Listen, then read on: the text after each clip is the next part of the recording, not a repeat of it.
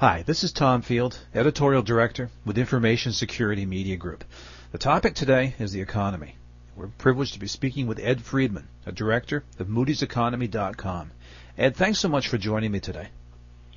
Hi, how are you? Doing very well, thanks. It's a new year, and it's an exciting year based on what we see in the news so far. Ed, tell us a little bit about yourself and the work you do with Moody'sEconomy.com. All right. Moody'sEconomy.com is a consulting service that looks at the macroeconomy and also, and in particular, the regional economy around the various states and metropolitan areas of the United States, providing advisory services to a client base that consists largely of real estate, residential real estate, and commercial real estate investors, as well as state, local governments, utilities, and some manufacturing companies. Now, Ed, I get the sense that the economy these days is a lot like the weather. In other words, everybody's watching and everybody's got an opinion. But I'm most interested in your opinion. What are some of the signs that you see in the economy, and where do you think we're headed? Well, the economy is still headed down at present, and it will be for a while. We are seeing, for example, single-family housing starts and permits a quarter of their peaks in 2004. Car sales down to the 10 million range, where for most of the years between 2000 and 2007 had been around 16 million at an annual rate, now down to 10 million. And of course, this is the result of the several things, most recently the meltdown in the financial system and the deepening global economic recession centered in the United States and in Europe. So obviously we're uniquely tied here to banking institutions. What are some of the unique factors that these institutions should be weighing now? Well, and I'll speak of it from my perspective, my area of experience. I'm not a specialist on the banking industry, of course, but as an economist, I think bankers need to realize, and I believe they do, that all the dimensions of this recession are the biggest since the 1930s and 40s, since the Depression. The depth of the recession is among the largest. We will see more than 4 million jobs lost by the time we're done. And that will represent nearly 4% of total non-farm employment. Essentially the biggest since 1949. The duration, the length of the recession will be the longest in post-war history. Should last, well, of course, everyone says, when will it end? Exactly. And no one knows exactly, but we have to put a number into our baseline, and that number yields a peak to trough of 21 months. So next September is the point we have set as when we believe it ends. Of course, there's a lot of uncertainty around that, but that would make it the longest in the post-war era.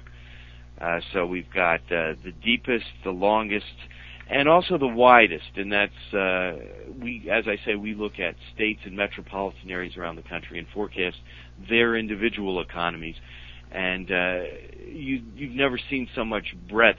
Really, just about everywhere in the entire country is headed downward. No pockets of real strength. Only a few that are only at risk rather than already headed downward. So encouraging signs all. Well, this is what it looks like. I guess the thing that I need to say next is that in comparison with the 1930s, it's not that bad, and there are a number of reasons for that. One is that the financial authorities, in comparison with those in 1929 and 30, are truly doing everything they can think of and have been very creative in attempting to address the crisis, going far beyond what the Federal Reserve System ever did before in attempting to shore up the financial system. And secondly, we will see a large fiscal stimulus package And that is another big comparison with the 1930s, when the idea of providing fiscal stimulus to the economy was really in its infancy. And so for those two big reasons, the monetary and the fiscal, we will avoid having the kind of contraction we had from 1929 to 1932. You know, interesting that you sort of speak of some optimism there, and it seems like there's a lot of optimism that's invested in the new administration. Just to set realistic expectations, what post-inaugural expectations should we really have? Well, the easiest way to answer the question is, what sort of specific policies can we expect to see? And I'll answer that first, and then I'll answer the other question of what does that mean in terms of the actual numbers that may flow from it in terms of the private sector. So we should absolutely expect to see a stimulus package on the order of $700 to $800 billion, which is enormous, record-breaking, and so forth. And it will be a composition of tax cuts, personal income tax cuts, payroll tax cuts have been talked about, and direct government spending. There's a lot of talk about infrastructure spending programs, and we should see some of that as well. We will continue to see the Federal Reserve System and the financial authorities making absolutely certain that the banking system will not fail, whatever the cost, because they always understand that should it fail, the cost of that would be even higher. And most recently, I mean today, in the news, we see that Bank of America, to close its deal with buying Merrill Lynch, apparently will need some additional federal assistance, additional TARP money assistance, and that will likely be forthcoming. So that answers the question of what are we likely to see right now and post-inauguration in terms of what the government will do. The other question, of course, is, well, when will that work, and when will we see the numbers begin to improve? It's going to take time.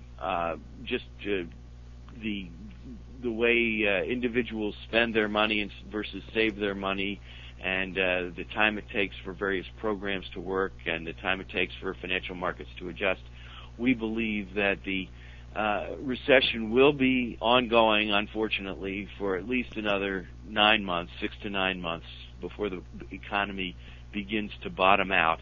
And even at that point, it's not going to be a rapid turnaround, but rather a slow, gradual turnaround. You know, everything is so different today, including the workforce. What are some of the turnaround signs that we should look for to see that the economy is bouncing back? All right. First off, individuals who look at the financial markets typically look at something called the TED spread. This is the rate of interest on interbank loans, the so-called LIBOR rate, less that on short-term treasuries. We want to look for that spread to continue to come down some. It is at a high level now, and it was particularly high in the fall, which was a symptom of the panic. Banks were refusing to lend to each other, and of course, when the banks won't even lend to each other, they certainly won't lend to you and me. And so that spread has been coming down some. We should look for that to continue to come down. Of course, we should continue to look at the monthly data on permits for new housing, car sales, and so forth, looking for signs that they have begun to bottom out. New single-family permits have not yet begun to bottom out. They are still dropping quickly. Car sales may or may not have bottomed out. They're at a depressed level of about 10.2 million at an annual rate. Keep looking. We should look for more purchase mortgage originations. The declines in interest rates that we've seen over the last couple of months as a result of Federal Reserve efforts have indeed raised overall mortgage originations, but that's been mostly refi thus far. So we should start to hope to see more purchase mortgage originations. And then looking in terms of a little more structurally, we should keep abreast of what's happening, the ratio of home prices relative to incomes.